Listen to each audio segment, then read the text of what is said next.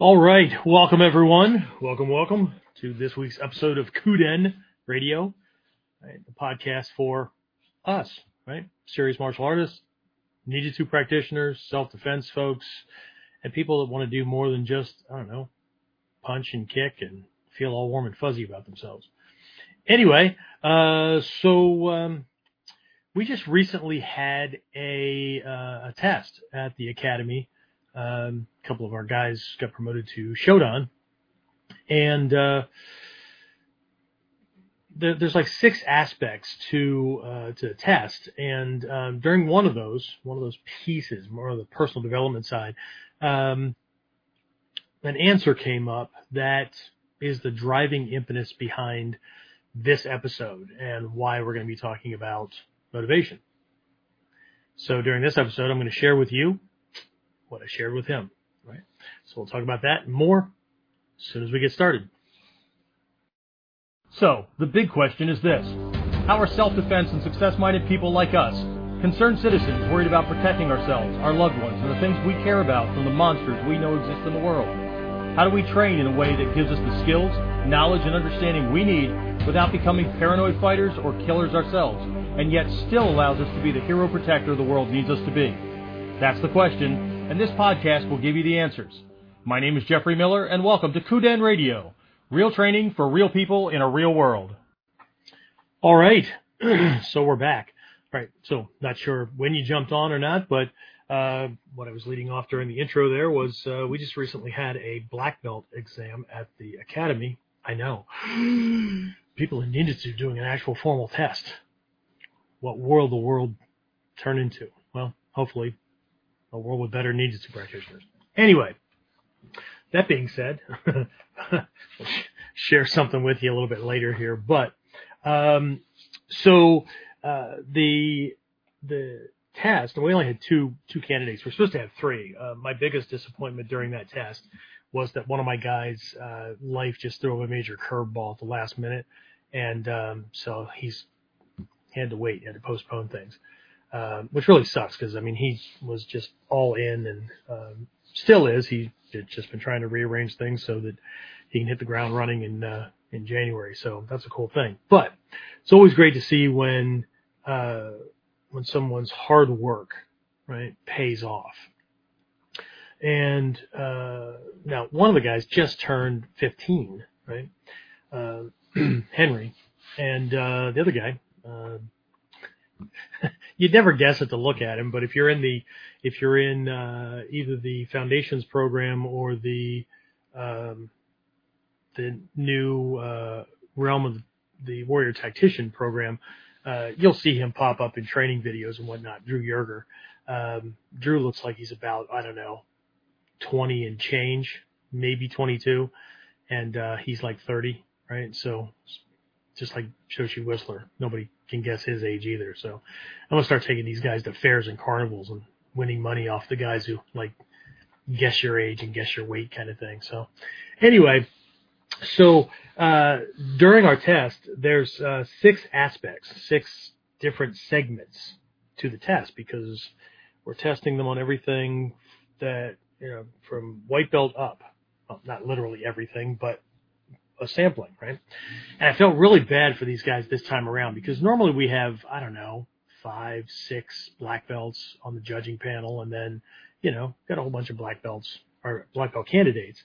And this time we had 2 guys testing, and not including me, we had 10 black belts on the testing board. So, I don't know.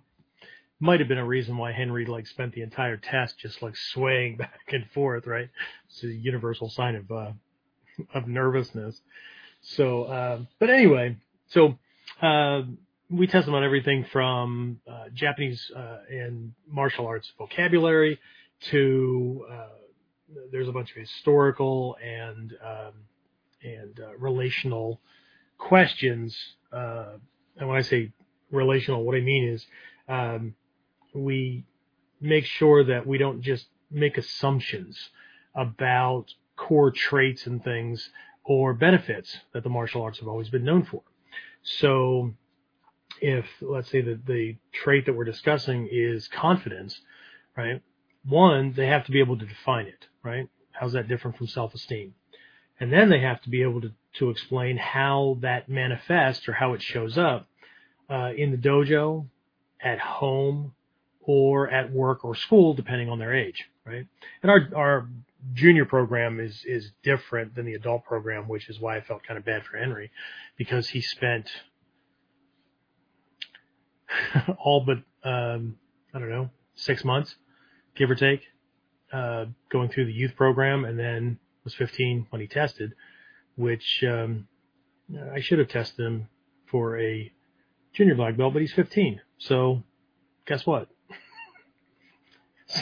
Somebody got thrown under the bus, and he did phenomenally well, and that's the cool part. But anyway, so we've got this academic section, right? So we've got historical knowledge and whatnot, because I want to make sure that what we're doing matches the stuff that's been passed down, right? And for anybody that's seen whether it's the free training or you're going through the programs that I've put out over the years, one of the first things in a lot of these programs, right? Like we just opened the doors again on the digitally recorded version of like the very first program I ever did, the Ninja no Hachimon, these 8 minimum areas of training that were required in ancient Japan for somebody or for a school that was supposedly teaching ninjutsu. 8 sensei, I mean, Togakure school has, I know what the Togakure school has, right? They have 18, but the minimum 8 are in there because that was a requirement, right? So now they wouldn't look the same today, even though we still train in some of those areas, but we're not training with spear because of spear. We're not training with sword because of sword. Doesn't mean we might not have something like that in our hand at some point, but that's not the point. But if you understand the technology and you understand why that was there, then it's really easy to convert into a 21st century model and make the necessary changes and not break from the principles and concepts. And not do what everybody else is doing and that's making shit up, right? And then calling it ninjutsu. Not that anybody's doing that. I should bite my tongue. How dare I, right? Well, I dare a lot. So, but anyway, so we have those 2 parts. We run them through all the kamae. They learn 15 kamae, give or take, between white belt and their Shodan test, right? So there's that kamae, just performance and things like that, being able to show the different fists. What I didn't do this time was I didn't make them break anything with a fist. Right? We had plenty of stuff going on. So, but either way, we're pressure testing their skills. And then they had evasion, both unarmed and armed, not where they were armed, right? Because we needed to see that they could manage space and understand a weapon's both its advantages and disadvantages, so they could move into the proper space, right, and not get dropped with a follow-up kind of thing. That ukemi also led into it wasn't all of them, James. How many did I have go out for the proactive ukemi or the responsive ukemi? Sorry, they were only testing for Shodan. So I don't know, 4 or 5 black belts, one at a time. Everybody had 4 throws, locks, holds, or throws, or whatever that they could apply to them, and all they had to be able to do was show that they could take proper ukemi from that thing, right, that was being done. And then there's a knife avoidance test, but it's a training knife because they're testing for Shodan, right? From Nidan on, all bets are off. But at Shodan, it's just a training knife. Again, it's just, it's not just about the weapon evasion. It's also about that nin, perseverance, right? So everybody in my school knows that you could ace the entire black belt test. But if you get tagged by that wooden or Lexan or whatever we're using, training knife, and you surrender, you physically either do one of those like teenager looking kind of things, or you look at the table and go, I'm dead. you failed the entire test. That's how serious I am about that level of perseverance, right? Till the TV gets turned off, the song's not over, okay? So there's that, and then there is one other part, and it's the only part of the entire test that they have control over, and that is they make up, they create, or borrow. I mean, Henry was coming out of the youth program, so even though Henry's what, like 6 feet, give or take, yeah, pretty tall for a 15-year-old. So, and he's not done growing yet. But anyway, so Henry borrowed techniques from the curriculum and then spun them a little bit. So he just made variations, which was fine. But for the adults, I really prefer that they create techniques based on their understanding of the principles and concepts, right? Basically the 5D framework that we give them for controlling a situation and whatnot, right? So, but what we give them, the 6 techniques, each one is a specific type of technique or a type of attack, right? So there's a straight punch, a hook punch, a single hand grab, a double hand grab, a kick. That's 5, right? That should be 5. And then we just label 1 as a wild card. So pick an attack. So a double hand grab could be a double hand lapel grab. It could be kumiyuchi. It could be a bear hug from behind, whatever, right? A single hand grab could be a wrist grab, sleeve grab.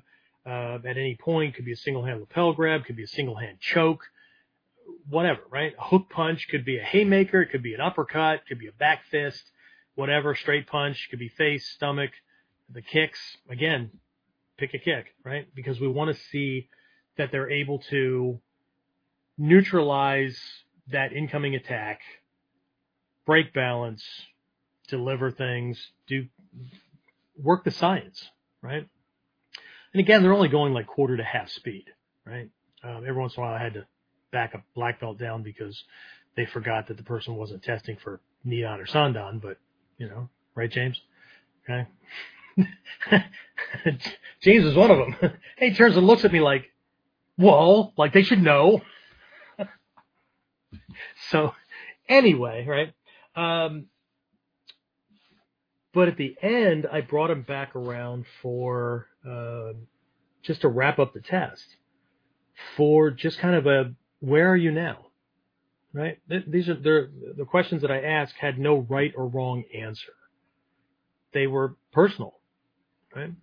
And so this week's episode is dedicated to Henry Snyder's answer, and next week's is dedicated to Drew's answer, right? Because their answers caused me to help them with a perspective shift, which is what a teacher's job is. Okay? We've covered this before, right? An instructor's job is to pass on data, right? Here's step 1, step 2, step 3 of the technique, right? A coach, right? Hey, dude, your hand goes here, not that, whatever, right? But a teacher, right? One of our jobs is to help people see things differently, right? In NLP, it's called a reframe. They don't have to see it like me, but this is Budo. And so we're not just teaching techniques, right? This is about living and thinking as a warrior, not just doing warrior techniques or having warrior toys or whatever, okay? And this is a huge thing that I see a lot of where, I don't know, I don't get it. People get involved in this stuff to be different.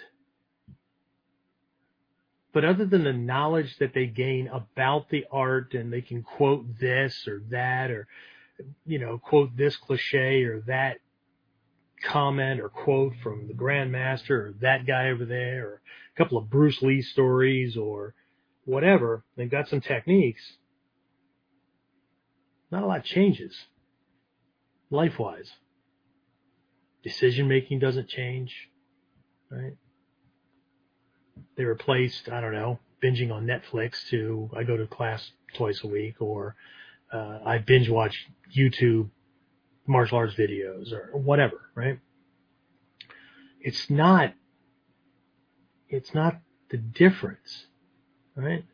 Unless, I mean, if that's what they were aiming for, right? I want to be the same as everybody else, but just know some cool shit. Then, well, mission accomplished, right?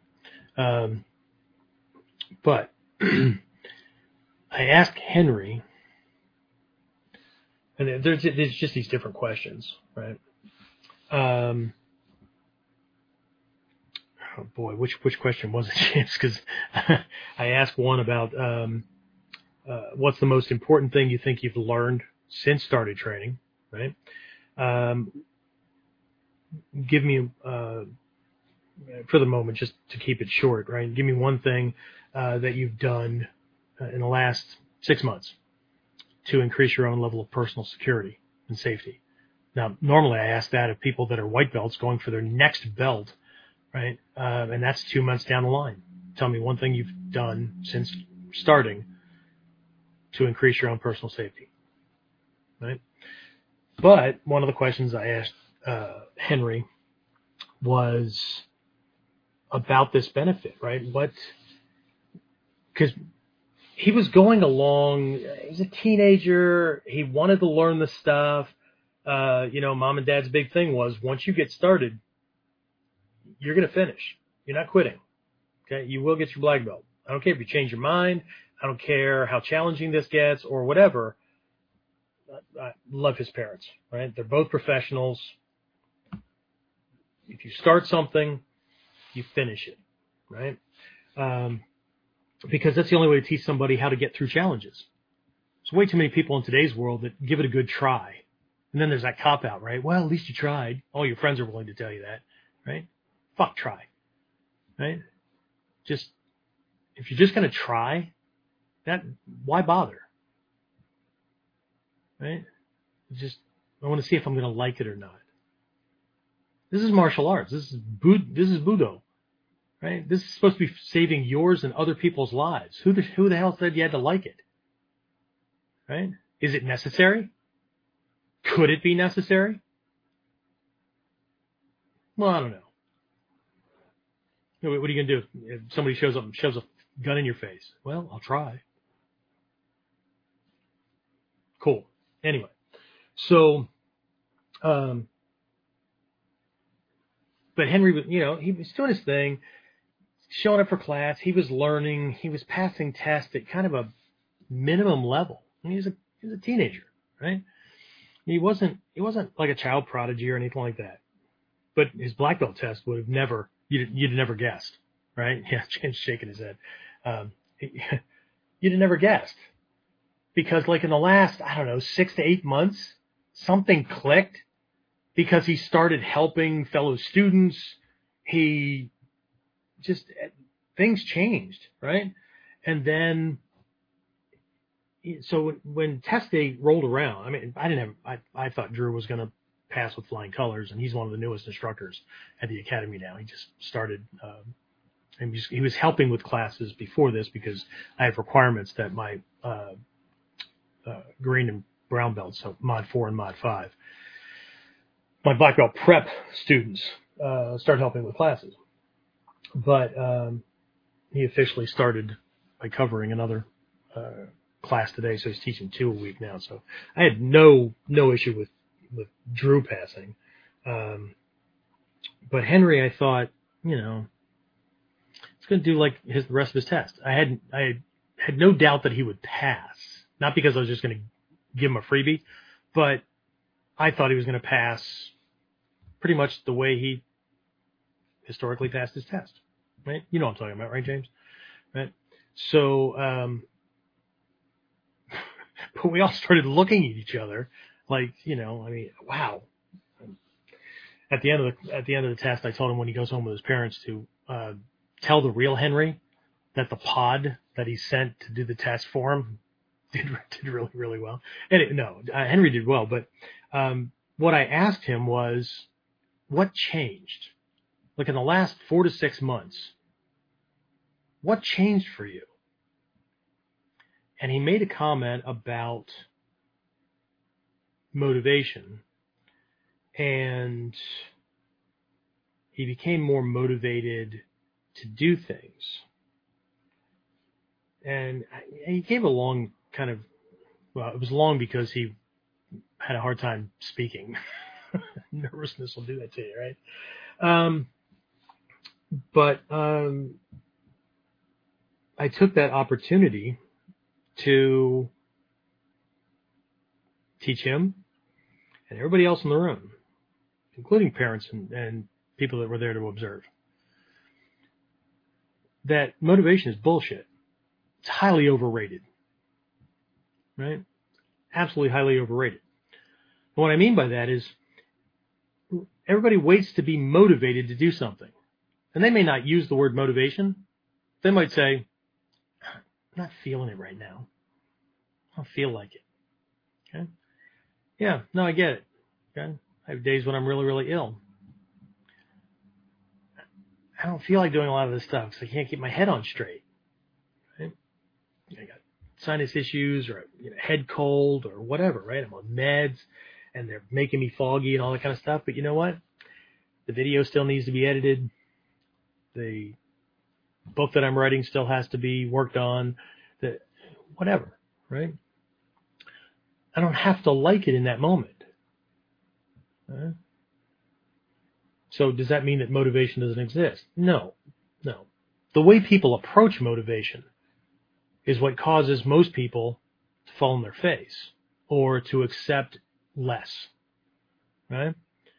Because certain things will come around, and it's like culturally fashionable. Let me give you an example of this cultural thing that I don't get. I don't understand. I don't even understand why I did it when I did it, right? But, every once in a while you have this little light switch click on and you go, what the fuck? What the hell, right? And what I'm talking about, right, this is December 11th of 2023 while we're recording this for anybody that's listening in the future, okay? So we are at the end of a calendar year.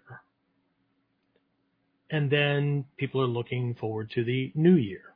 So we'll talk about that in a minute, right? But here's what I see from 98.2% of the people that are living on this frickin' planet. Their productivity is winding down. Their energy output, their motivation, their productivity and everything is just waning. It's like they're running out, right? And they're already thinking about how much more they're going to do. Like, it'll be like the new year. I'll just reset and just hit it, balls to the wall. But we already know what that looks like historically. A lot of people just stop doing New Year's resolutions because they think, well, they could say, I think they're bullshit, but what they really have accepted or expected is that they don't stick to them anyway, right? So, but I don't understand it, right? Everybody's winding down. I need to get through the holidays and, okay. But doesn't that put a dip in things? Doesn't that create more stuff to do later? This is a mindset, right? This is not the way the world works, right? There's an old song from way back. I think it was the 80s, maybe early 90s.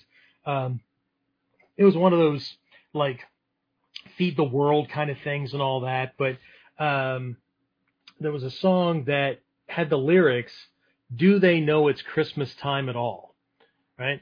And, it's, parts of the world really, really poor. They live under different religious traditions and things like that, right? So, they don't. So nothing changes for them, right? Well, nothing changes during this time. But what the hell, right? And maybe this is a throwback to my cop days. I'm not anti-holiday, although it did take me quite a bit to get back into the swing of holidays because as a cop, whether I'm working or not, people are at their asshole best during the holidays when they're supposed to be freaking treating everybody better, right? That's when we were the busiest. Go figure. Anyway, but I got over it, as you can tell, right? But it's still a mindset, right? Where just because the calendar, the fucking pieces of paper with lines and numbers on it, that was invented by a pope, right? Pope Gregory, way, way back, right? Ended up with a whole bunch of extra days. That's how we ended up with April Fool's Day, right? Because, we had extra days, so we're just going to throw them out because, it's like fixing an engine and having extra parts and not knowing where they're supposed to go. Everything's running so far, so we're just going to toss it, right? Whatever, right? But this tablet with these templated sheets, right? Or the desk blotter or whatever, right? You're running out of numbers. So you're going to wait. Well, we're just going to let everything trail out. And then when we get a fresh one, right? We can start fresh. How does that change anything? Right? If I slow my car down and bring it to a stop, or let the oil run down too low, or the gas run down too low in the tank or whatever, it requires more work to get back up to speed. It requires more time at the pump to fill the tank to complete full. The engine's not going to do so well over time if I keep running the freaking oil too low, or it's just, that's not the way nature works, right?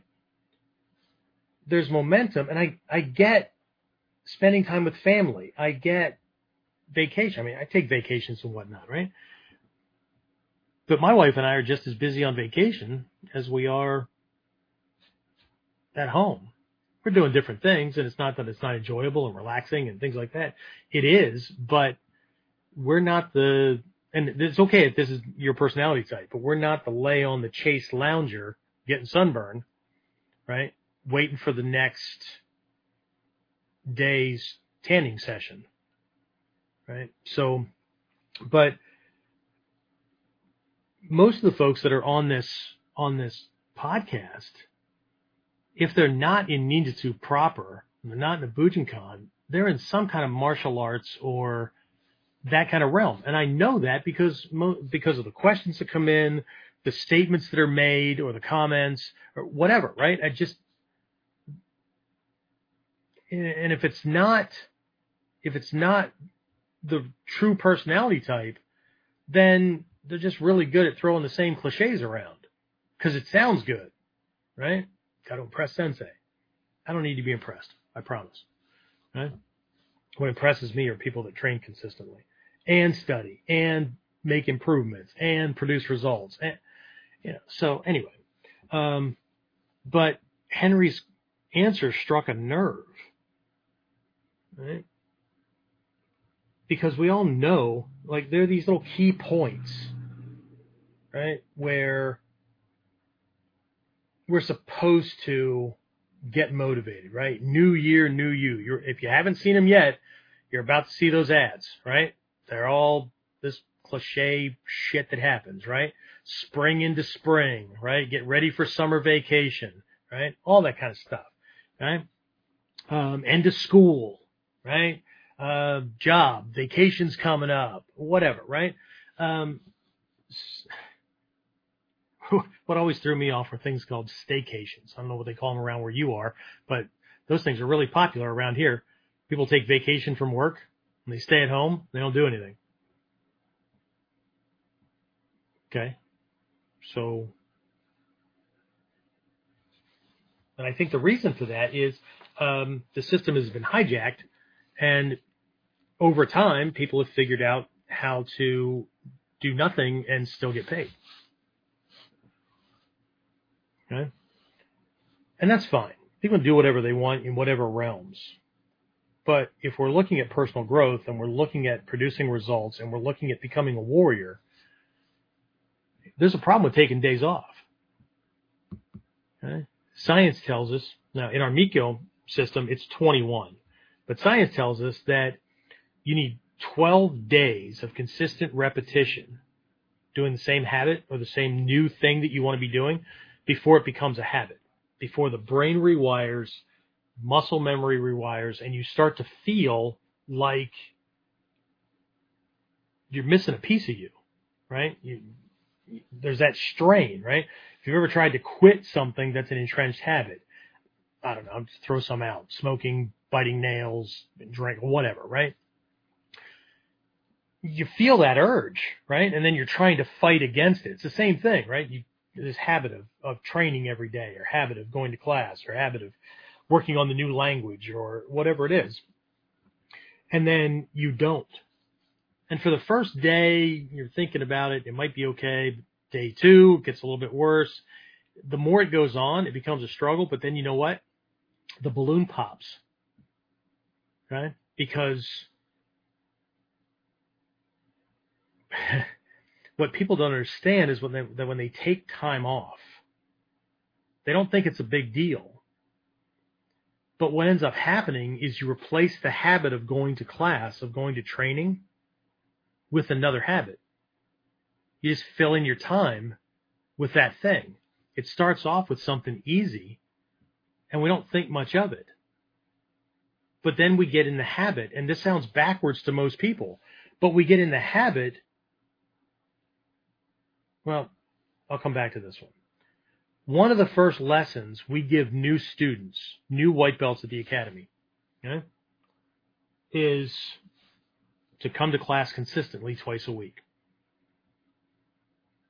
We even put it on their schedule. We tell them it's an expectation when they come in. How dare you? Right? Until they can develop their own habit patterns and they can manage themselves to where they're not yanked around by their own feelings, and they can stay focused on the thing that they say that they want to accomplish, then they need somebody there with structure. Okay? It's part of what a mentor does. It puts confines, or he or she puts confines on the mentee or the student, because when we're in student mode, we don't know any better. Yeah, we know a lot of stuff. But what we don't know is what we don't know. What we don't know is what we're missing. That's why we went to them to begin with. Most people think they're going to the teacher for self-defense skills. And that's what, in all honesty, that's what most teachers think that they're there for as well. But one of the jobs of a teacher is to teach a student how to be a good student. Because whether the teacher knows it or not, they had to become a good student to get where they are. Right? They'll just have the motivation. I'll get there. Okay? So we have to help a student develop the habit of coming to class consistently. But if things start to wane, they start getting distracted. Here's what ends up happening. After they miss a couple of classes and then a couple of more, and they think about, I got to get back to class. I got to get back to class. Eventually, that I got to get back to class isn't an everyday thing. It's not an every other day thing. It's an every once in a while thing. And then it's a couple of years. Okay? And then they feel like shit. Okay? They know they need to get back, but see, now there's so many damn habits lined up that are in the way, and other choices and the karma from those choices that are dragging them and pulling them in how many different directions that they say they want to, but they feel like it's hopeless. So they reach out to somebody like me and they say, what, James? Sensei, I need you to motivate me. Nope, not going to do it. Okay? Not going to do it. And besides, the way that I would motivate you, you wouldn't see it as motivation anyway. Right? Well, that's manipulation. Yeah, well, call it what you want. Right? But what ends up happening is they think that they got out of the habit, or they think that they don't think much about not coming to class, right? Because they can always go back, right? I mean, especially if they're going to a regular dojo, right? There's all these unspoken assumptions. The teacher will always be there. The dojo will always be there. The classes will always be there, right? It's kind of like your car waiting outside. Right? When I need to go someplace, it'll be there. when I'm ready to learn, right? The black belts have a little chuckle at the school that students think nothing about rearranging their schedule and missing class, not coming to class, right? But if whoever was supposed to be teaching that night didn't show up, and they did, they'd be a little bit more irritated. Some of them would be downright pissed off. Some would be ready to quit because we somehow disrespected them and really. I'm here in class. Where the hell are you? Okay? But somehow it doesn't work in the other direction. Isn't that amazing, right?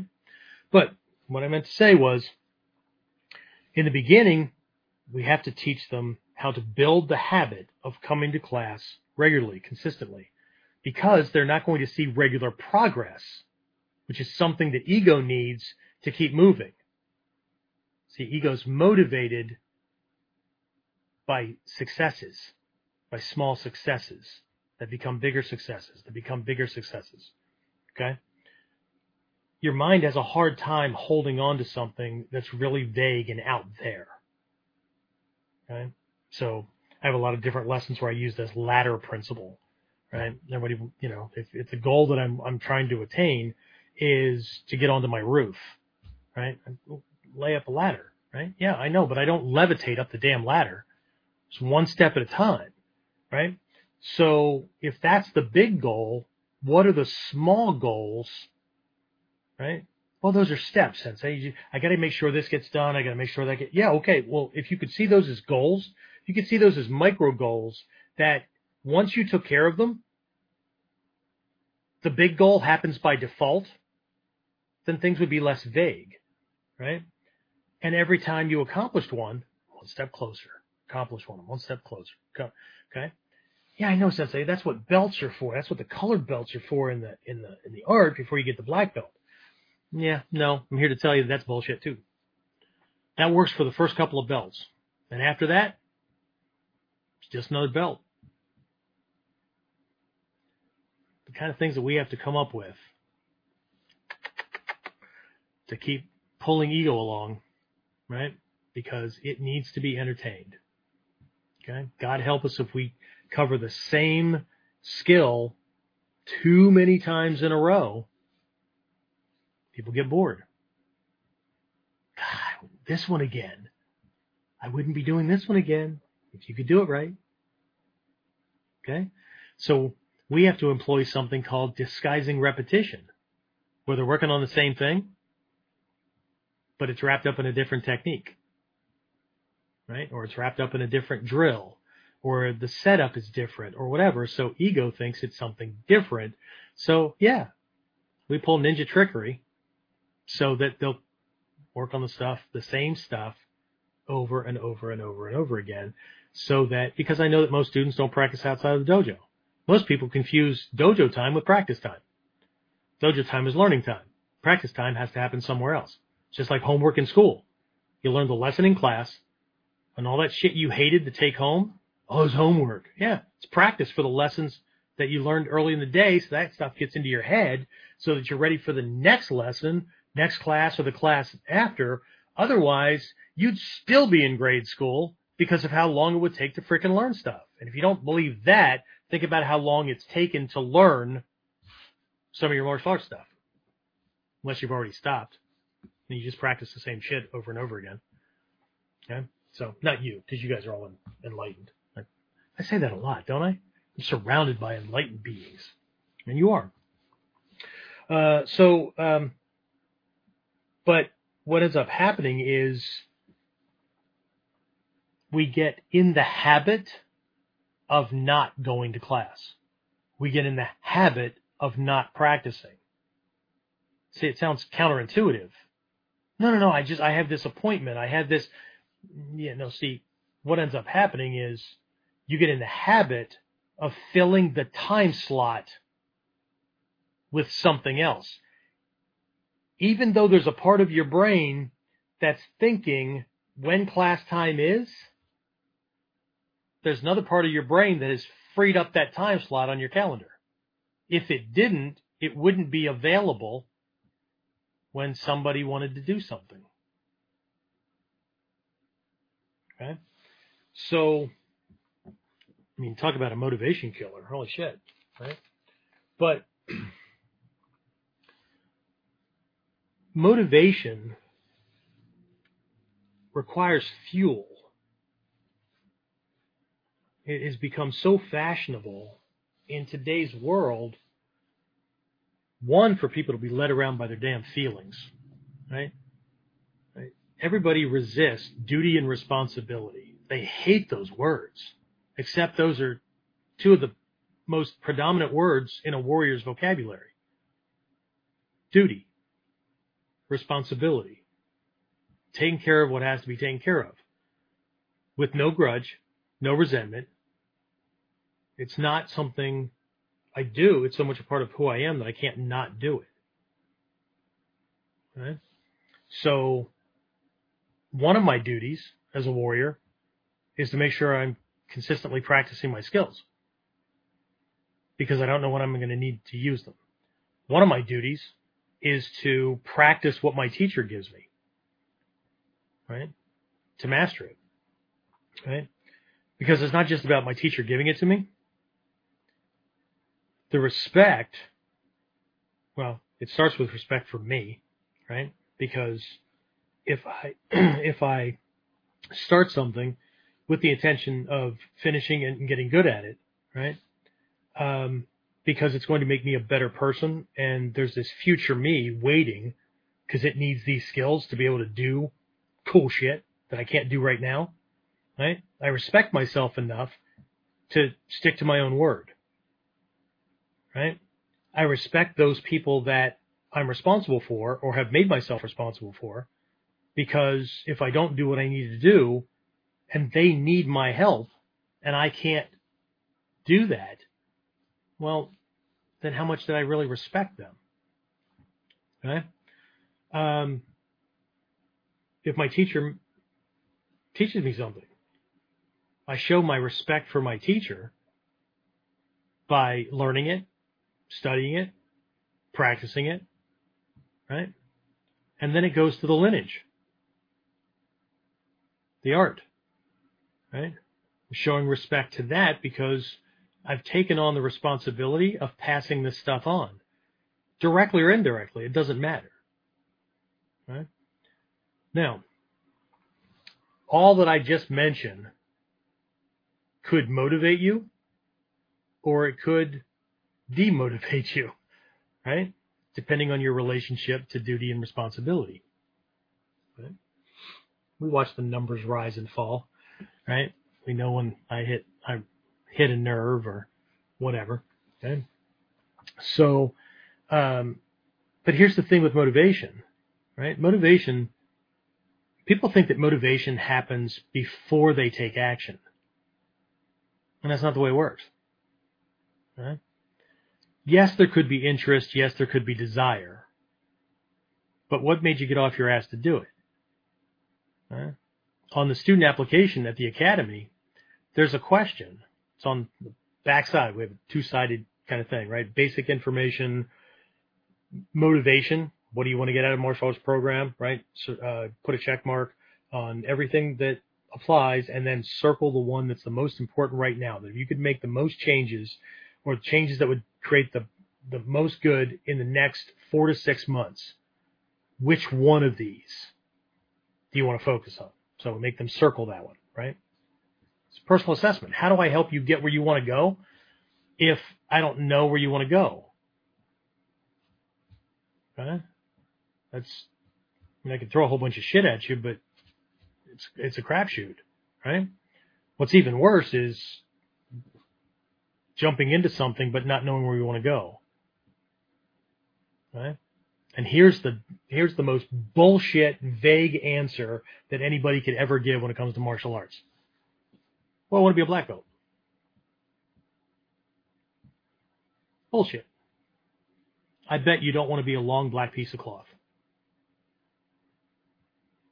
And if you can't define what a black belt is, you can't define the skills that they have, you can't define the personal traits that they have or whatever, then you're shooting at nothing.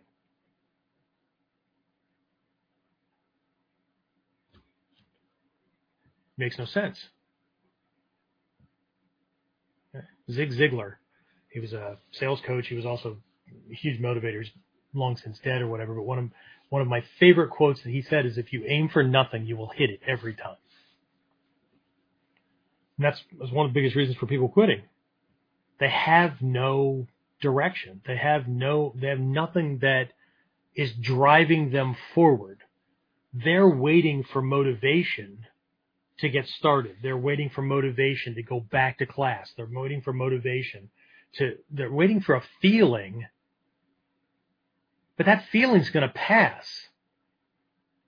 And here's where I get to be an asshole. Okay? Scientifically, that's what makes it an asshole, because most people don't want that stuff, right? Scientifically, right? What you have are chemical reactions and thunderstorms in different parts of the body, different glands in the brain and all that kind of stuff, that when they fire a certain way, these things are influenced by everything from diet to medications to illnesses, energy level, it's all kinds of stuff, right? So I'm waiting for this elusive thing to do this thing, but this feeling is only going to last for so long. And the quickest way to shortcut a feeling is to start thinking about the thing that you're doing, or thinking about the feeling. Like when you want to try to hold on to a feeling, it will wane because you're now in the left brain part instead of the right brain part. It doesn't work the way people think it works, right? So they're waiting for what? Okay? And then, well, I have to like it. I have to want to keep doing it. From a long line of warriors, I'm telling you, no, you don't. Okay? You don't. Nobody ever said you had to like it. There's one person on this frickin' planet that likes all of the stuff that their teacher gives them. And if they do, they have the wrong teacher, because they're not being pushed to change. My teacher equated this whole process as the same as a katana being made. You take this rough, just slag of frickin' steel. That's us in the beginning. It's a fucking cold, hard blob. Can't do much. Hold down a stack of papers, maybe, right? Not a whole lot of responsibility in that, right? Just sit there and don't move so nothing blows away, right? And then what we're going to do is we're going to stick it in a frickin' blast furnace, and we're going to heat it to white hot. And then we're going to pull it out. We're going to beat the shit out of it. What I mean by shit is all the impurities. We're going to beat it, and we're going to smash, and we're going to stick it back, and we're going to keep doing that, and we're going to keep pounding it and folding it and pounding it, and it's going to get longer and longer and all that. And you know what? A bunch of them are going to break in the process. Because anybody knows anything about blade making or blacksmiths or whatever, one of my black belts, Richard Snyder, is a blacksmith. Right? He'll tell you, most blacksmiths have more broken pieces of sword that didn't work out. They didn't survive the process than they produce that go out, which is why the real thing, not the shit from Asian World of Martial Arts, right, are really expensive. Okay, but they get pounded, and they get reheated, and they get pounded, right, and they get shaped, and then what we're going to do is we're going to take this and dunk it, this hot, red hot, shape, and we're going to dunk it into cold oil or room temperature oil, or in some cases it's water, right? And that's going to harden it. It's going to temper it, right? So it can hold an edge, right? All of this pressure. I don't do well under conflict. What the fuck are you doing in Budo? Budo, by its very nature, is the handling of conflict of all types, right? So, but we're going to do that. A bunch of swords will frickin' bend and twist, and then there's no fixing it, right? Because you've already knocked all the carbon out of it, or whatever the content or whatever that you need out of that particular piece and whatnot, and it's just you can't start again, right? Some crack, some blow apart, some just warp, whatever, right? The ones who survive that, fantastic. Phase 2, right? What we're going to do is we're going to strap you down, and we're going to just take a whole bunch of rough, grindy shit across you, right? Rasps and files and whatnot, and we're going to grind off smaller and smaller imperfections, right? And we get that smooth. Well, it feels smooth. Now we're going to drop down a grade, and we're going to go after smaller and smaller impurities. By the way, this is the same process in mikkyo, for those of you thinking about that stuff. The whole goma process in phase 4, there's 7 layers to that, or 7 phases to that, and each phase burns away finer and finer impurities, right? Defilements, whatever you want to call them. So until you're down to a fine paper, right? That's just putting this mirror-like polish on it, right? And then an edge, right? So it'll hold that edge, right? End up at the end with this thing of beauty, thing that when somebody looks at it, they could want nothing to do with Budo, but they can't help staring at this thing because, wow, it's like a piece of art. Yeah. But it's also deadly as shit. What does it need to be in any given moment? So it's a purpose behind it's one of the meanings behind our nin thing. There's also this concept in the Bujinkan. I think it's in the Gyoko-ryu, but it might be in a different one.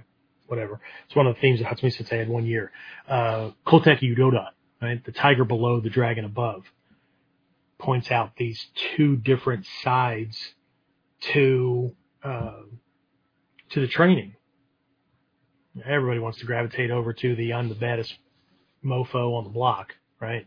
Meanwhile, they don't take care of making sure they're not an asshole that doesn't attract violence.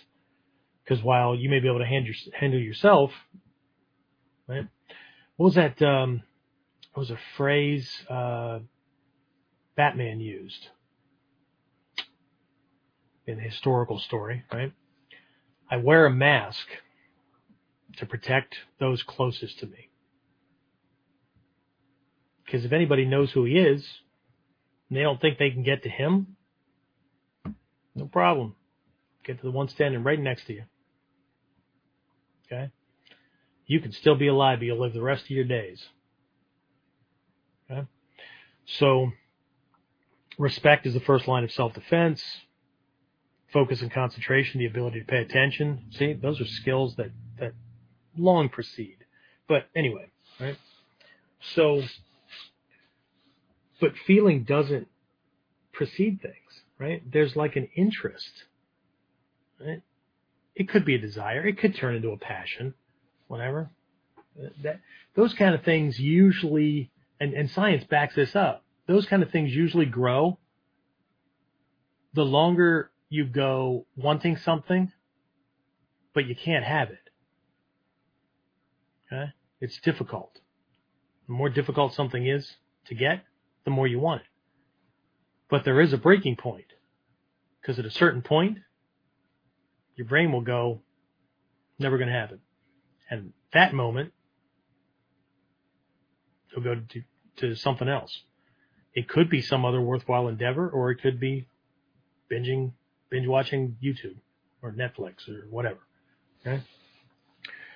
So I'm going to come back to the 4 bases or the foundations of effort, right? I covered this a bunch of times ago, and we did this in the Sanji Shichidobo on the 37 fundamentals. But people think that like they have to wait for motivation to happen. But what they have to wait to happen, and there's no waiting. They just have to decide to do it. Right? and take the first step, as long as they at least have an idea where they're going, right? Because, like, the most jazz people in the academy, short of getting their black belt, are the ones earning their first belt. Okay? But if we can stack up and stop looking like I'm not going to be satisfied or it's not worthwhile until I build the Taj Mahal or until I go to Japan or until I meet the Grand Master or until all these big freaking things, right?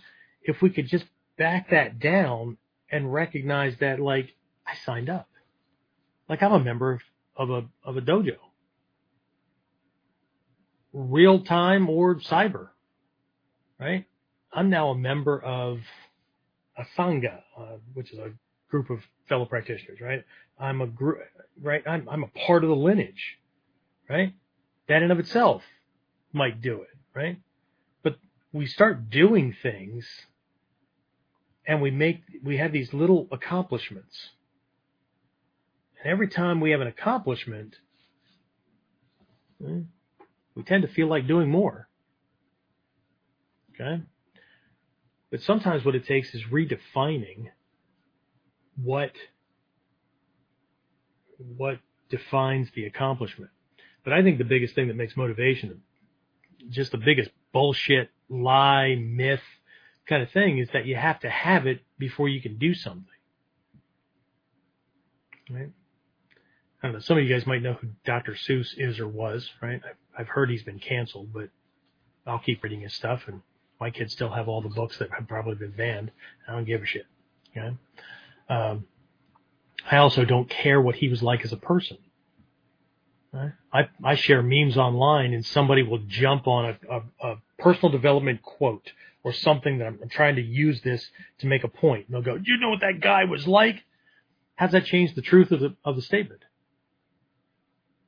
Adolf Hitler had really great fucking ideas. You wouldn't have a highway system, which was borrowed from the German Autobahn, if that means nothing about me being okay with Adolf Hitler being and doing all the shit that he did. However, but it was all built with slave labor. Okay, that part, I don't have to like that part to recognize that we've got this other stuff. Because the way people are going through things and they're being led by their goddamn feelings is that if we were going to treat everything like these people with these memes, do you know about that person? I do know about that person.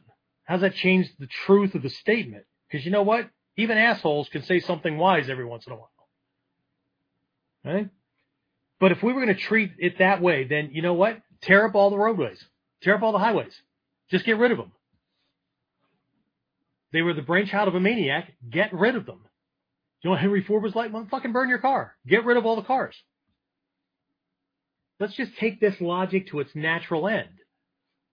But see, ego likes to pick and choose. Right?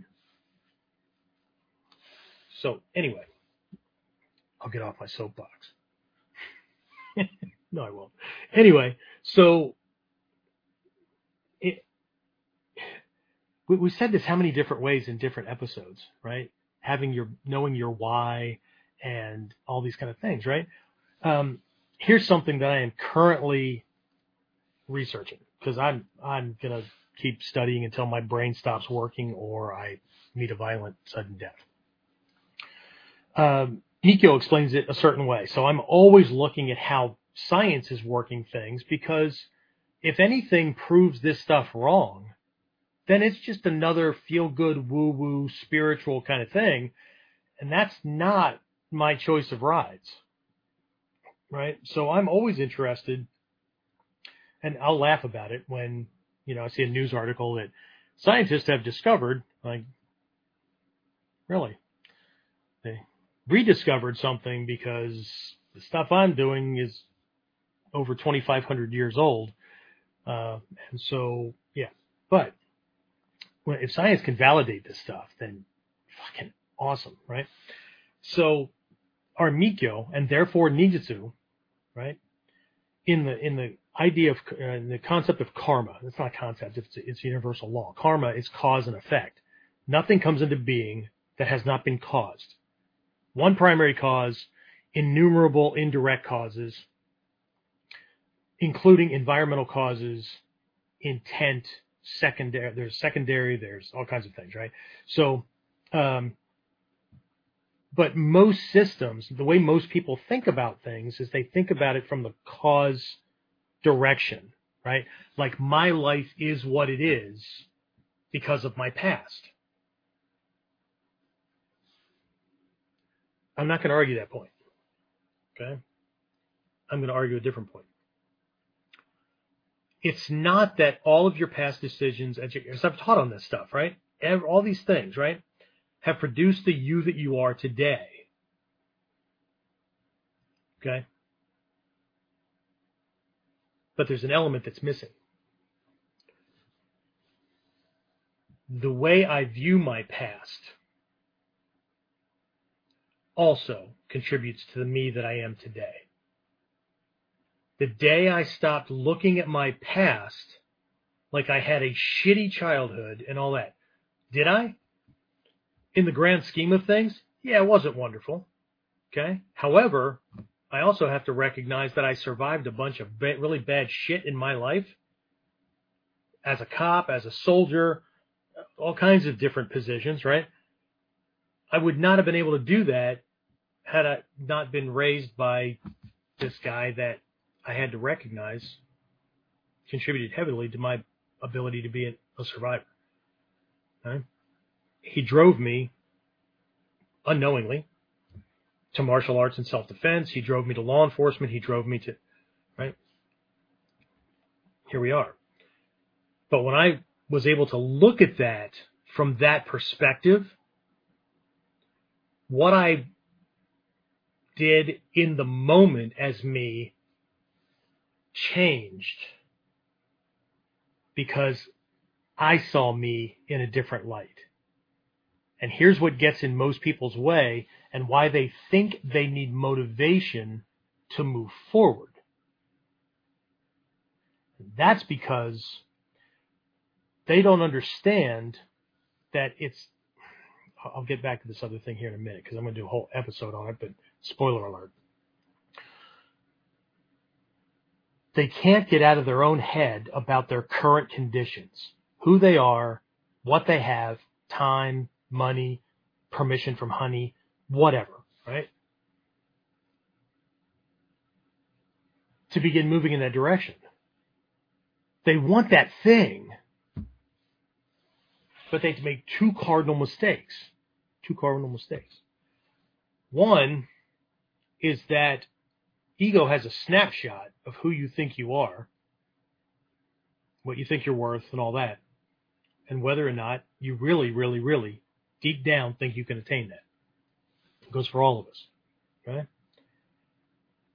And two, they think that, because we don't, right? We know better. They think that they're going to be the exact same as they are now, then enjoying the results of the attainment of the goal.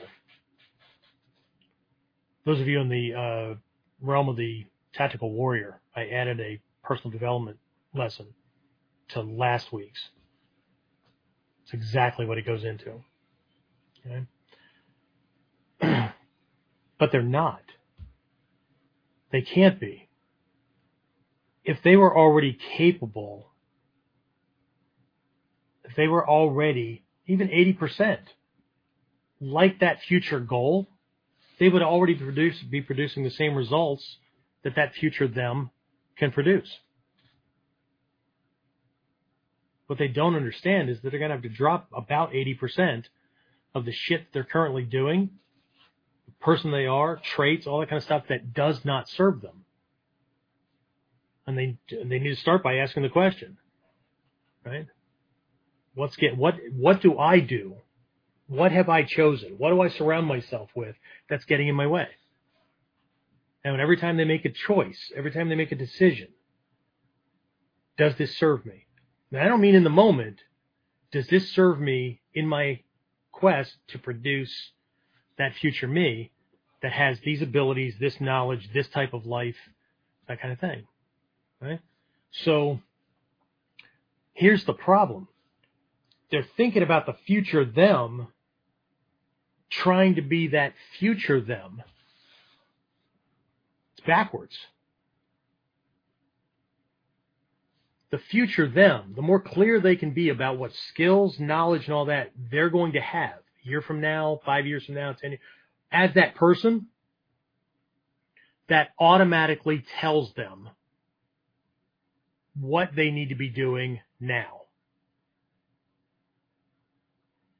Right?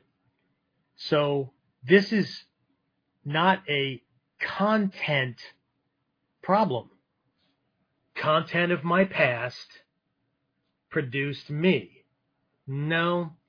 Mikkyo has been pointing out for over 1,600 years, going back over 25, what modern science has found out, that it is your context. The context you put your past in has more to do with how you see yourself and how you produce results in the moment than all the shit that happened to you. Yes, that gave you experiences, it gave you a little bit of knowledge and all that, but the context is what you're doing with it. Right? And it's not the content of what we're doing today and how we are and whatnot that's going to produce that future me. I mean, in a way it is, but that's backwards. It's the context that I put that future me in. The guy that went from needing to learn karate, kung fu, taekwondo, jeet kune do, all kinds of shit that I was learning, right? All that changed when I remembered why I was trying to learn this stuff. Because after I joined the, there was a karate club in school, and that kind of felt okay, but there was kind of a disconnect. But I ignored that, right? Because my hope was I'm going to learn this stuff, and that's going to allow me to take care of this other stuff over here. And then, life changes and whatnot. I go in the military, get to South Korea. Well, everybody's doing taekwondo. I'm not doing that just because everybody else is doing it, right? So there's a kung fu class on post, and we're doing this stuff, and then I do take some taekwondo classes and all that. But I'm a military policeman, which means that every day or every night that I'm on duty, the world is knocking on my forehead, going, these situations don't match that training. So there I am, off to the races, looking for another one, right? The moment I gave context to things, why am I trying to learn this stuff? Not to learn the martial art. One, for me, not ever living in terror like I did, right? And to be able to protect those who can't, right? Because they're still living in shit like that, right? It's why I chose the vocation. It's why I chose this as, an education system. And so that became the litmus test. That became the reason that certain classes, certain teachers, certain systems or whatever didn't cut it. There was no running around trying to fill in gaps.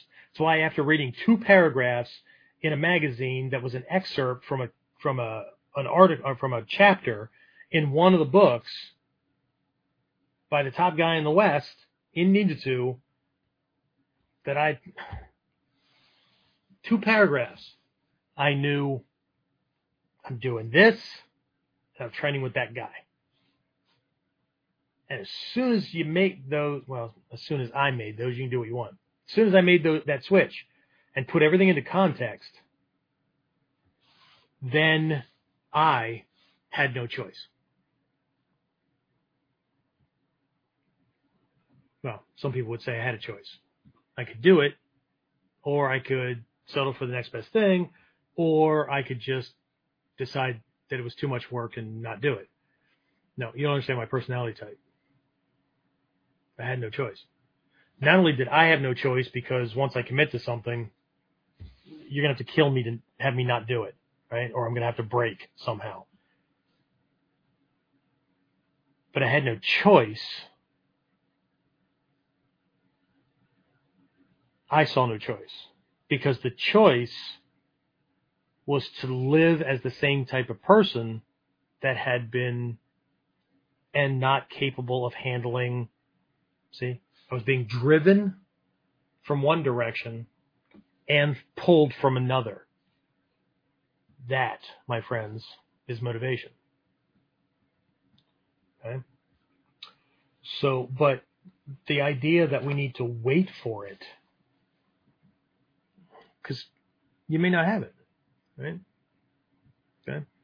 I'm not motivated to do the dishes because I like doing the dishes. Okay? I'm motivated to do the dishes because I don't want a zoological experiment in my kitchen sink putting shit out in the air that is going to harm my 4-year-old grandson, no matter how strong my constitution is, or it's going to hurt the dog, or I don't want to have to look at somebody and go, oh, pardon the dishes when they come to visit. Right? There's all these other things, right? And on top of that, I have decided that I am a certain type of person. And that person, that type of person that I have created, because we all do it, that I've created, allows for certain things, does not tolerate other things, and whether I want to or not, that little piece of paper that's on the floor, just because nobody else has picked it up, doesn't mean I need to be like everybody else. Whatever it is. Okay? What most people don't understand is that they've already created themselves in whatever image. And it suits them and serves them for what it is that they're producing now. But if you want different, you can't do the same thing. The new research I'm looking at for massive stuff, and it's putting even more, it's making me re-examine the mikkyo stuff and realizing just how, not how deep it goes, because I understand that, but why it is a all eggs in one basket in this lifetime. But in mikkyo, the secret is it's not a lifetime like a lifespan. You were born here, you die here. Every moment has a birth, a life, and a death. So becoming enlightened can happen in a moment, in an instant, right? And that's, we'll talk about enlightenment some other time, right? But it's the deciding. This is not deciding what you want to do. This is deciding who you want to be. So it's not content. Content is what I'm doing, what I have, what I've surrounded myself with, the contents of this room. Right? It's context. My office has what it has because it's a reflection of me. Right?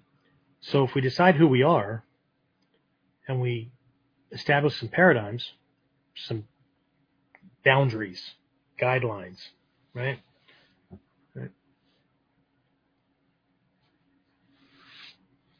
I often ask youth students at the academy when parents come to me and ask me if I'd have a little mat chat.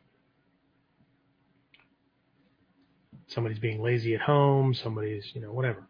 Okay? I don't give them the same lecture the parents give. I ask them, you like your martial arts training? Yes, sensei. Awesome. You want to be a black belt someday? Yes, sensei. That'd be cool. Awesome. When you think about a black belt, when you think about somebody who wears a black belt, this is going to be different because you guys are adults. It's going to depend on who you bumped into. Okay? But you think about a black belt. You think about a master. Okay? You think about Hatsumi Sensei or any of these grandmasters that have written how many books? Right? I'd like to say, I'll speak from my perspective, even though I've already written how many books, James? 16, give or take, right? produced a whole bunch of programs and stuff, right? Anyway, so you think about him and his life, right? Published author, asked to speak at some of the highest levels, right? Been given awards by heads of state, honor, keys to the city and big places and all that kind of stuff, right? People just flock to him to hear him speak, or binge watch, YouTube videos or whatever, right? Okay.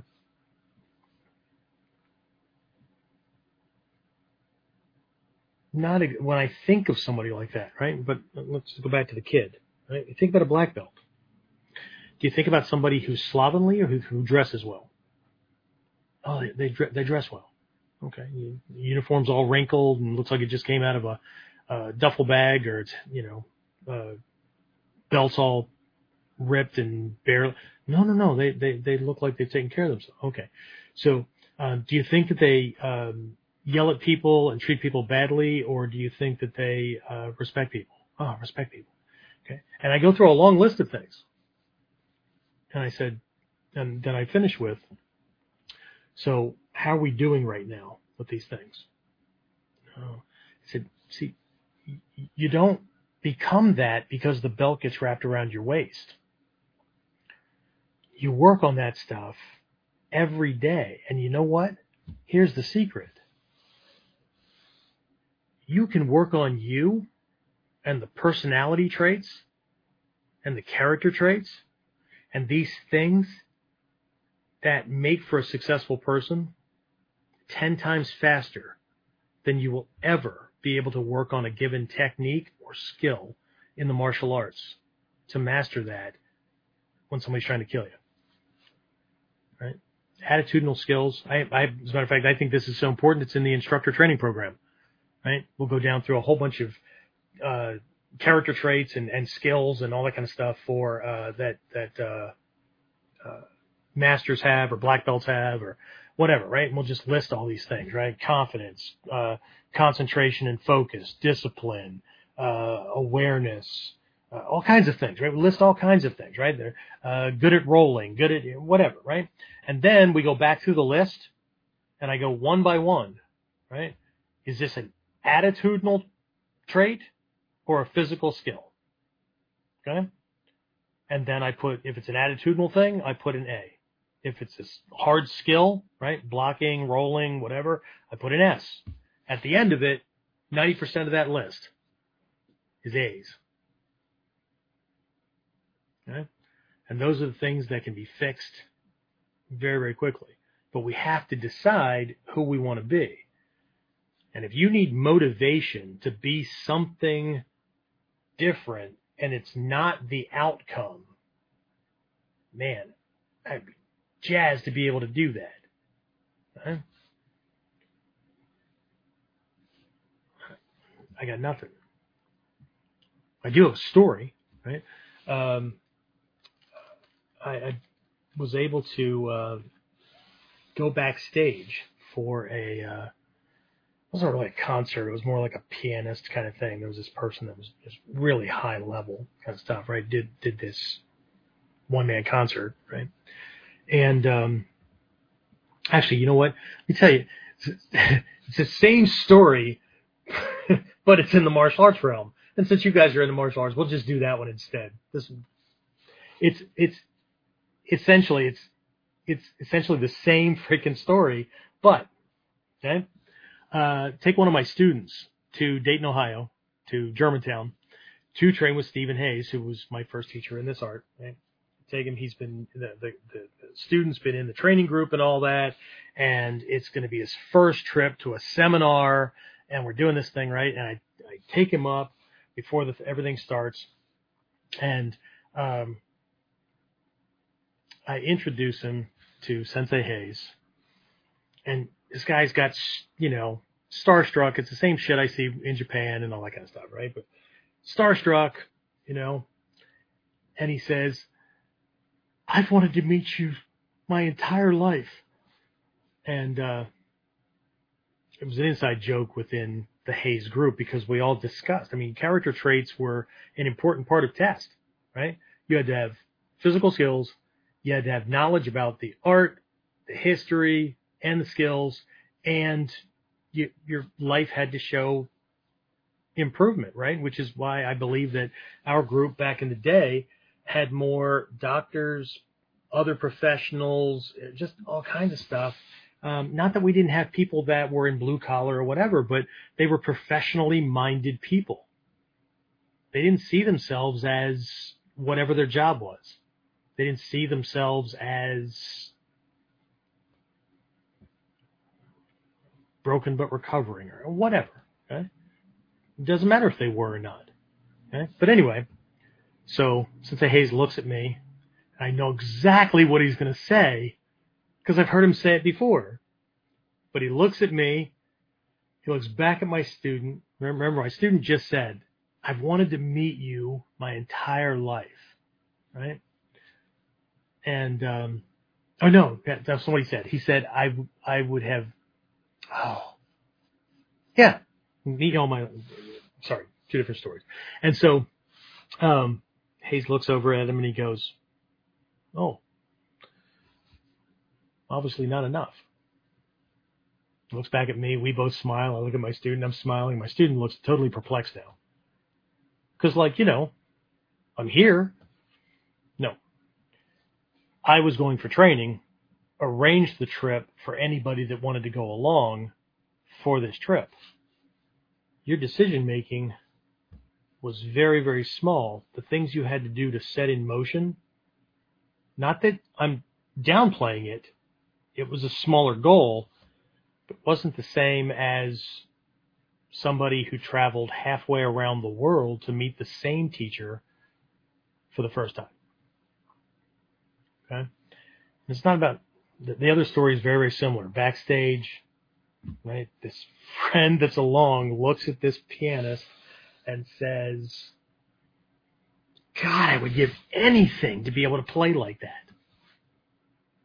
The pianist looked at them and said, obviously not.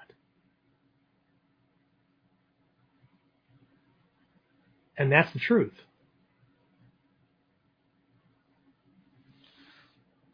Because we all have our limits, right?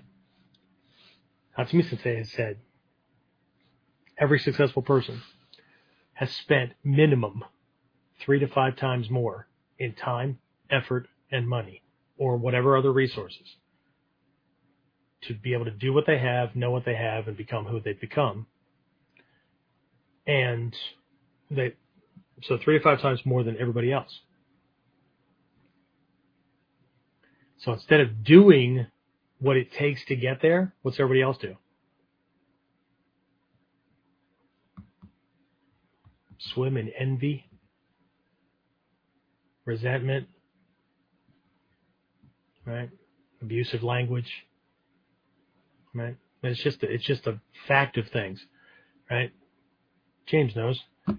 We hit YouTube hard for months, right? Went from 1,500 subscribers or something like that. It's right around there, right?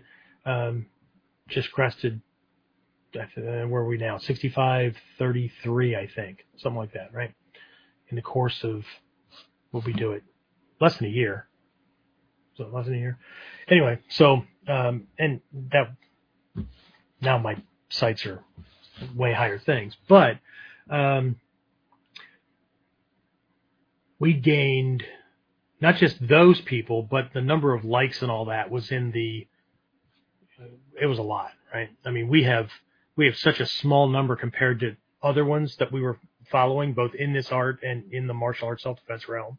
And they have so many more followers, but our views were right there with them. It was pretty cool.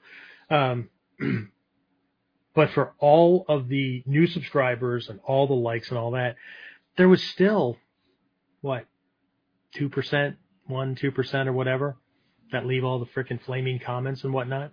Because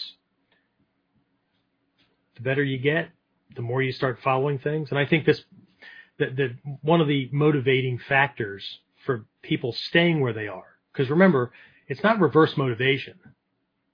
We're always being motivated, right? Choosing to be lazy and lay on the couch and binge watch Netflix, that's what you're motivated to do in the moment. That's what the feeling is driving. So people waiting to be motivated, well, shit. You need to be asleep or dead to not be motivated or driven to be doing whatever it is that's being done, right? So it's just, it's backwards. So I need to get this off my chest. As a matter of fact, when I did that test, the day that we did the black belt test, and I had that conversation, and next week I'm going to share with you the conversation I had based on Jusan's answer. And you know what? Neither of these guys meant anything by what they said. They weren't acting from a victim mentality. What they didn't understand was they were describing things and acting from a pre-programmed mentality or a perspective that didn't understand how things really work. So, in essence, they were doing the best they could with what they had, which is fine. But it's why we need teachers and mentors who can see things and do things that we want to be able to see and do. Otherwise, unless we have somebody that can point out what we don't know, or what skills we're going to need to be able to do the thing we think we're going to need. Like most people, when they're going to join a martial arts school, right? They don't give any thought to, like, I need to learn how to be a student. I know how to be a student. I've been a student before. It doesn't mean you're a good one. Just because you have the title of student doesn't mean that you are a good student, that you know how to study, you know how to learn, you know how to apply yourself, you know what skill sets are in there. Like, just because the school said you had to be in school every day and you had a schedule that told you which time blocks during a day you were going to be in what classes, means shit about discipline. Has no bearing on you being where you needed to be out of a sense of success-driven habit. I'm going to get in trouble if I'm late for class. I'm going to get in trouble if I don't pass with a passing grade. That's not the same. Everything is done. All you have to do is show up. That's not the same. It's not even close. Okay? The academy has a schedule.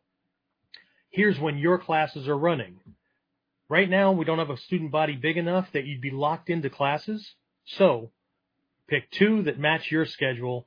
And if something pops up, homework, work, illness, whatever, you can use the other classes as makeups. Just think of them that way, right? So you're not missing something and you can come to class, okay? So here's this thing. But nobody says you have to be in class. I mean, you're paying for classes, but nobody says you have to be in class, okay? So now it requires discipline. So we have to cover lessons, right? Here's a requirement, right? 2 tests on time, right? You'll be on a 2-month rotating testing schedule, right? Because we take things in smaller pieces, right? Okay. Which also means that our system has more belts in it, but people still make it to black belt in the same amount of time. But you know what people get caught up in? When the hell we ever had that color belt? Well, the we that you're talking about is not the same as the we over here, so it doesn't matter if you ever had that one or not. And our belt colors are based on the personal development, character trait things on the mandala, not on a belt system that was invented by those of us who were in the early stages. And then everybody thought that that's the way it's always been done in Ninjutsu. Well, it was always done that way before you joined, right? But anyway, so there's skills, right? So we have things in the workbook. For those of you guys who picked up the Done For You Blueprint thing, which is the 5-module workbooks leading to black belt, and the 1st to 2nd degree black belt curriculum that I tossed on top of that, you have it. Those of you who are working through the different programs, you have these workbooks, right? Look in those workbooks and get past the skills and techniques and tell me what you see. They're student expectations. Attend class twice a week, practice at least 15 minutes a day. They're there. Right? Okay. So do we show up at their house like the Gestapo guys and are you no, of course not, right? But it's reflected in class. Okay? And we have to teach lessons like class time is not practice time. Class time is learning time. That's why you have a little line on in your requirements right there. Practice at least 15 minutes a day outside of class. Homework. That's what gets it seeded into muscle memory, because if you're only coming to class twice a week, you need to come to class 3 times a week. Okay? Twice a week, 2 hours out of all the hours in a week. It's going to take a while to get that into muscle memory. And while you can pass belt tests to show that you have certain skills, the only test that matters is when somebody's trying to jack your teeth down your throat. Okay? So we have to teach them how to be students because no one else did. We have to teach them how to be a martial arts student. We have to teach them why the history has any significance and why that's important in today's world.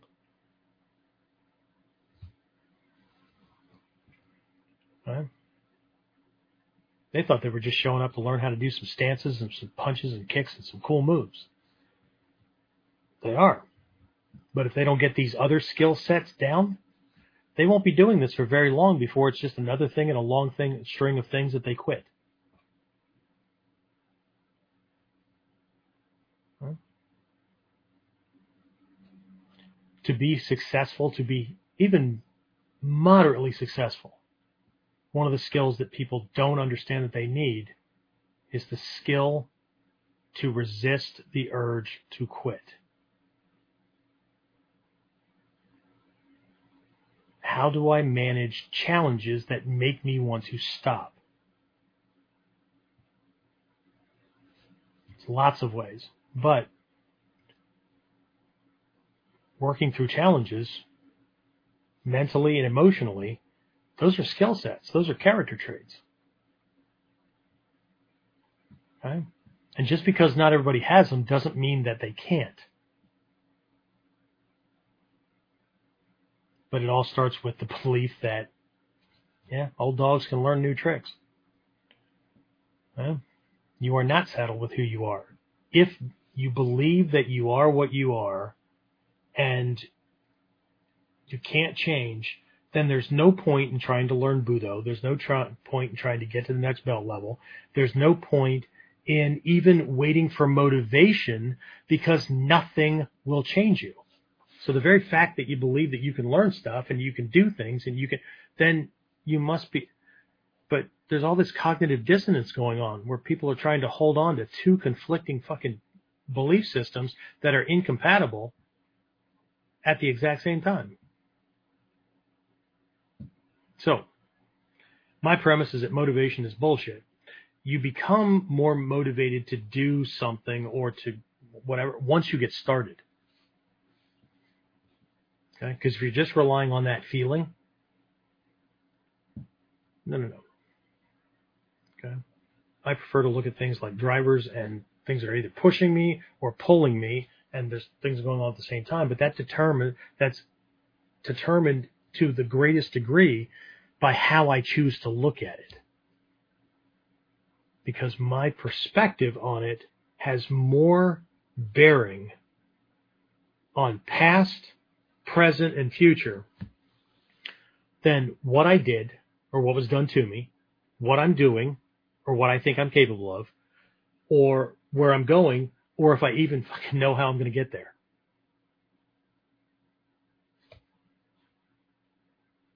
If I don't know how I'm going to get there, I can have that goal. But if I don't know how I'm going to get there, then one of the first things I need to figure out, what do I need? And if I can't figure it out on my own, then I go find somebody who's already doing it. Stop asking people who aren't doing the same shit you want to be doing.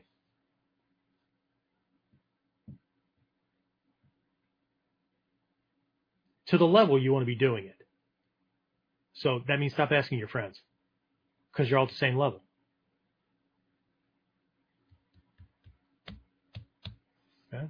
then you'll find out very, very quickly if you're ever going to be motivated enough to reach that goal. Because good enough's a bitch, but it's good enough for most people. So anyway, James, why is your picture not on here? You're like just nodding and bobbing and whatever. I'm going to turn you on over here. Not turn you on the wrong way, okay? Just don't. Anyway, I have to put levity in things when, we're having serious topics. Speaking of serious topics, I mentioned this earlier on. If you're on the email list, I just relaunched. Now this is the pre-recorded version. This was the very first online training program that I ever did. I think it was 2008, but it might have been earlier than that. When the hell did I do that, James? Did I do that before or after my accident? Anyway, I don't know. So the 8 Gates program. It was after. Okay, yeah. So because I had all these lessons and stuff, and yeah. So anyway, it had live coaching and all that. So I've even included it that anybody gets it now.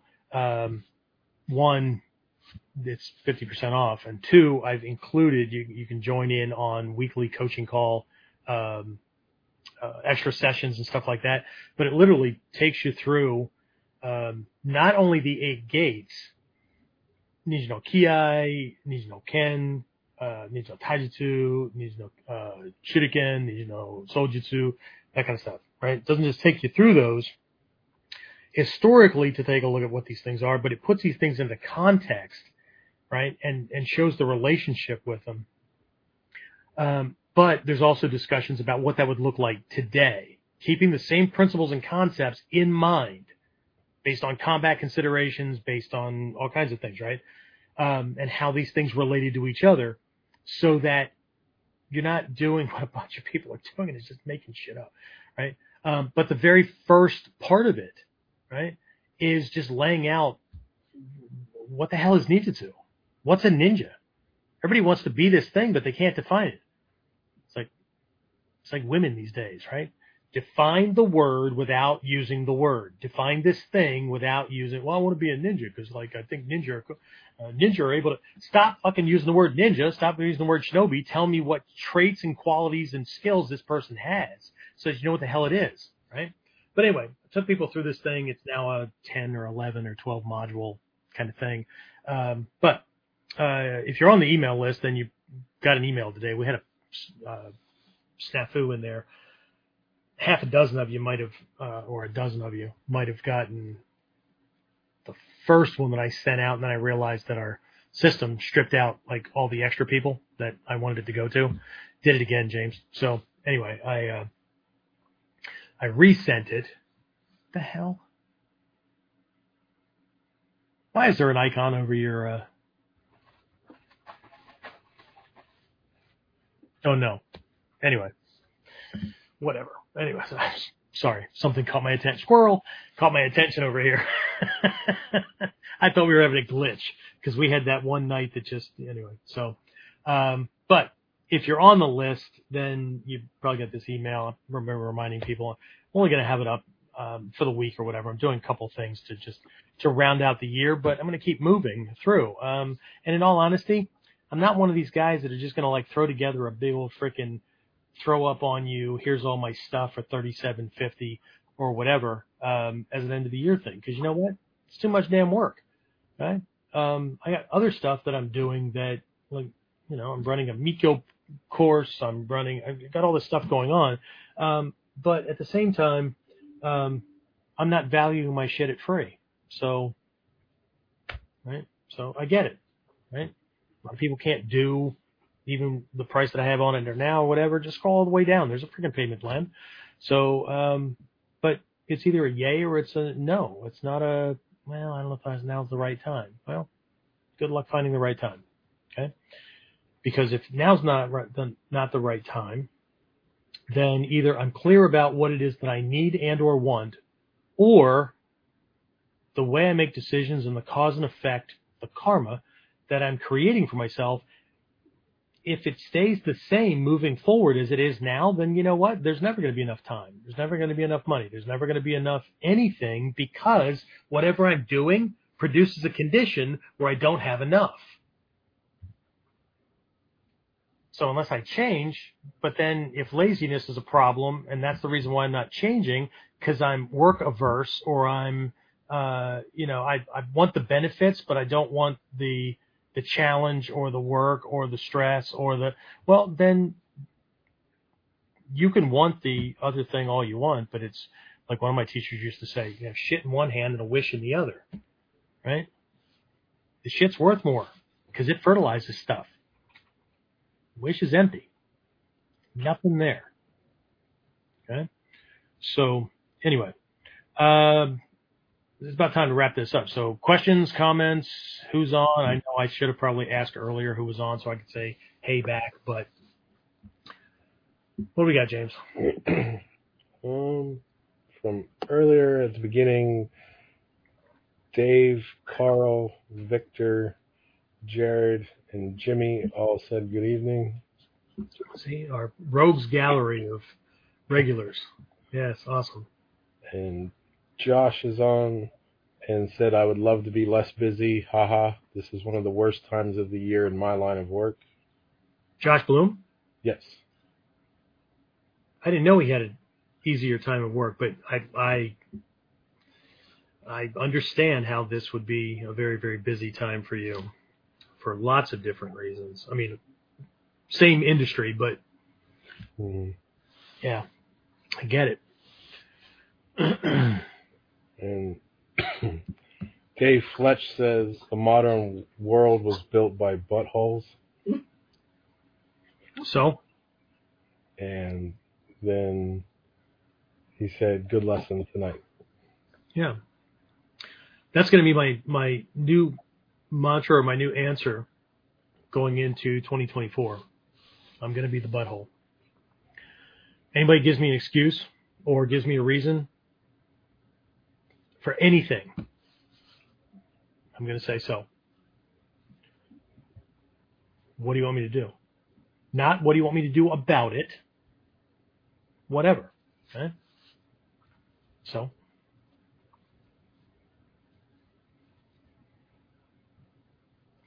Got lots of stuff going on. Got lots of things that are impediments. So, doesn't relieve me of my responsibility to get it done. Whatever. Okay? I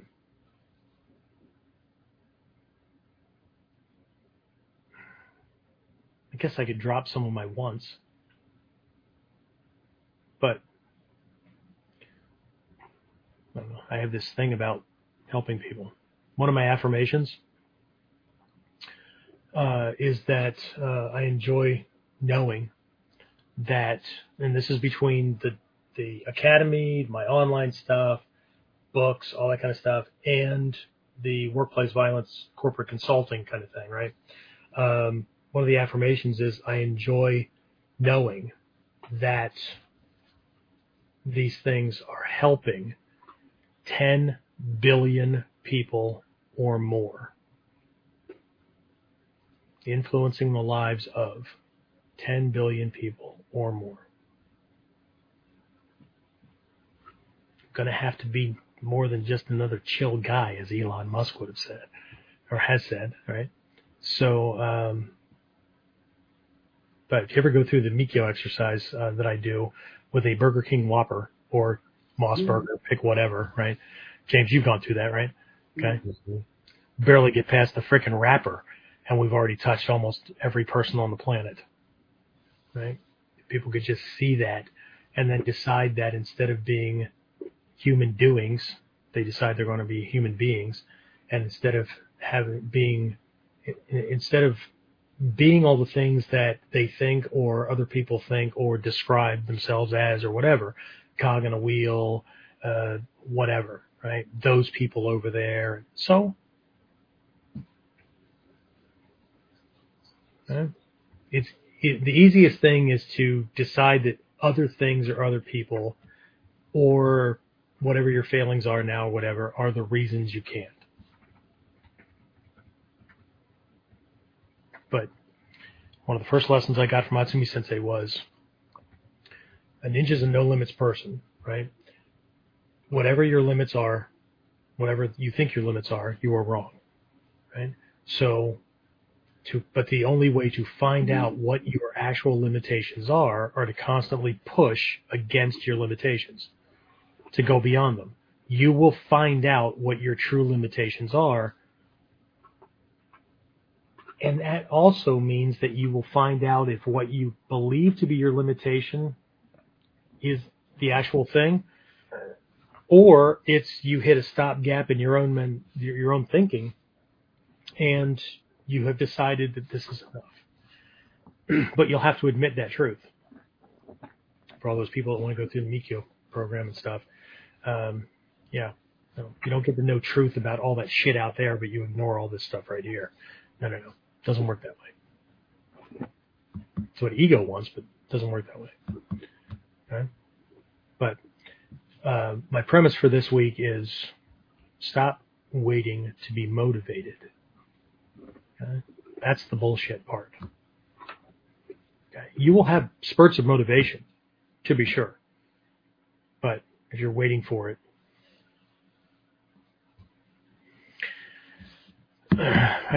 you know what? Now I just remembered. I got sidetracked earlier on. I was mentioning Dr. Seuss, right?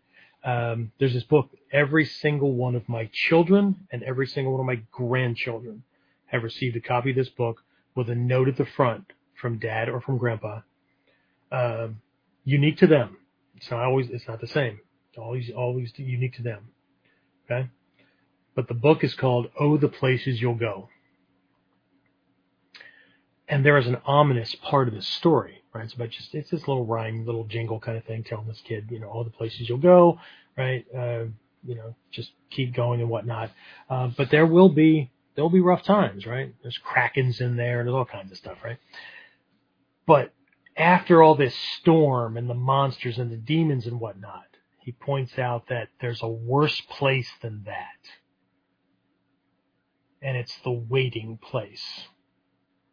It's filled with people who are just waiting. They're waiting in line. They're waiting for something to happen. Right? If you get stuck there,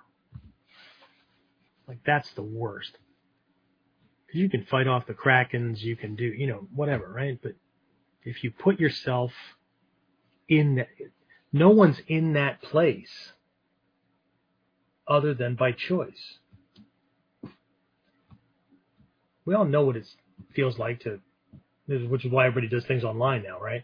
Wait in a long line to buy tickets for the show. Wait in line for the fucking DMV people to do your shit, right? Whatever, right? That's just the greatest feeling in the world. Well, see, now people just, whip up their phone and now time passes because they're standing in line waiting to accomplish the goal, renew their license or whatever, while frying their brain on pointless shit that does nothing to move them in the direction that they're supposed to be going. Then you got other students that I have, like Erin. She's probably in the background, so I'm talking about her, right? Who is in the First 7 Steps program, and we've got some long-ass classes in those, because if they weren't like that, that program would not be 16, 17 classes. It would be fucking, anyway. So I wait for people to get into mikkyo for that long-term kind of stuff. But she has this other job, and it requires long drive times and whatnot, right? Just puts it on and plays that stuff. She could be listening to music. She could be, whatever. But here's what I'm going to, waiting for the car to get me to that point, but, right? And I'm not saying that, everybody on here does it, because I don't know your context. But if we're going to binge watch YouTube videos, then maybe we should have a goal as to, well, what skills am I working on? Which skills do I have the most problem with, right? What part of my footwork am I trying to fix? And then do specific searches on those things. Because if I can't actually do the physical stuff just yet, or maybe I can, right? If there's a little side shift on the foot or whatever, I'm standing in line and I shift my weight. Nobody has a freaking clue what you're doing. They just see you shifting from foot to foot. And here you are experimenting with the weight distribution across the bottom of your foot, but they don't know where your head is. Okay? But you could more conscious, but I'm not here to tell you what to do. Okay? I don't even come up with these topics because I think they're really, really important. They're part of the KUDEN, Shinden transmission part in the art. And I believe that this stuff is undercovered, way undercovered, but sorely needed. And here we are. Okay. So we got that. What else do we have? Almost forgot. Shit. Daikomyo side, right? January 5th, 6th, and 7th, right? We have a virtual option too. So we've got almost 20 signed up now. So cool. I know how that's not big compared to like a Jack Hoban seminar or whatever, but coming out of COVID and recovering from all this stuff and whatever, we're doing okay. So, but I like it when it's more personal like that too, because everybody gets more interaction with the instructors that are there. There's, you don't get lost in a crowd, right?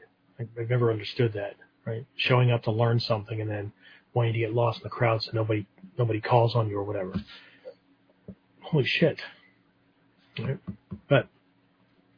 And most people think I'm an extrovert, but I'm not.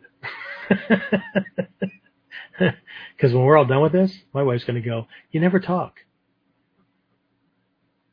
I do this for a living. At the end of my day, trust me, I am tired of the sound of my own voice.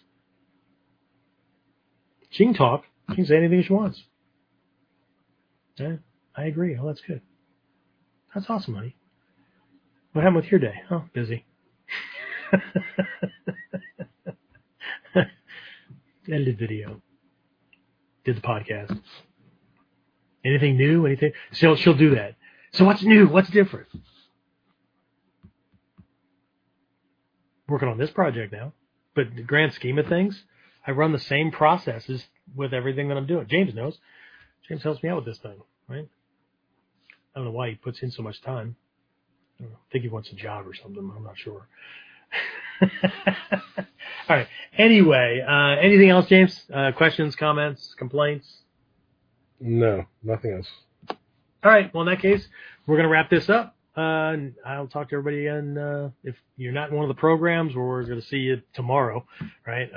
In that case, I'll talk to you next time on KUDEN. Get more of KUDEN Radio. Subscribe through your favorite podcasting site, or join our clan of serious modern warriors at OnlineNinjaAcademy.com.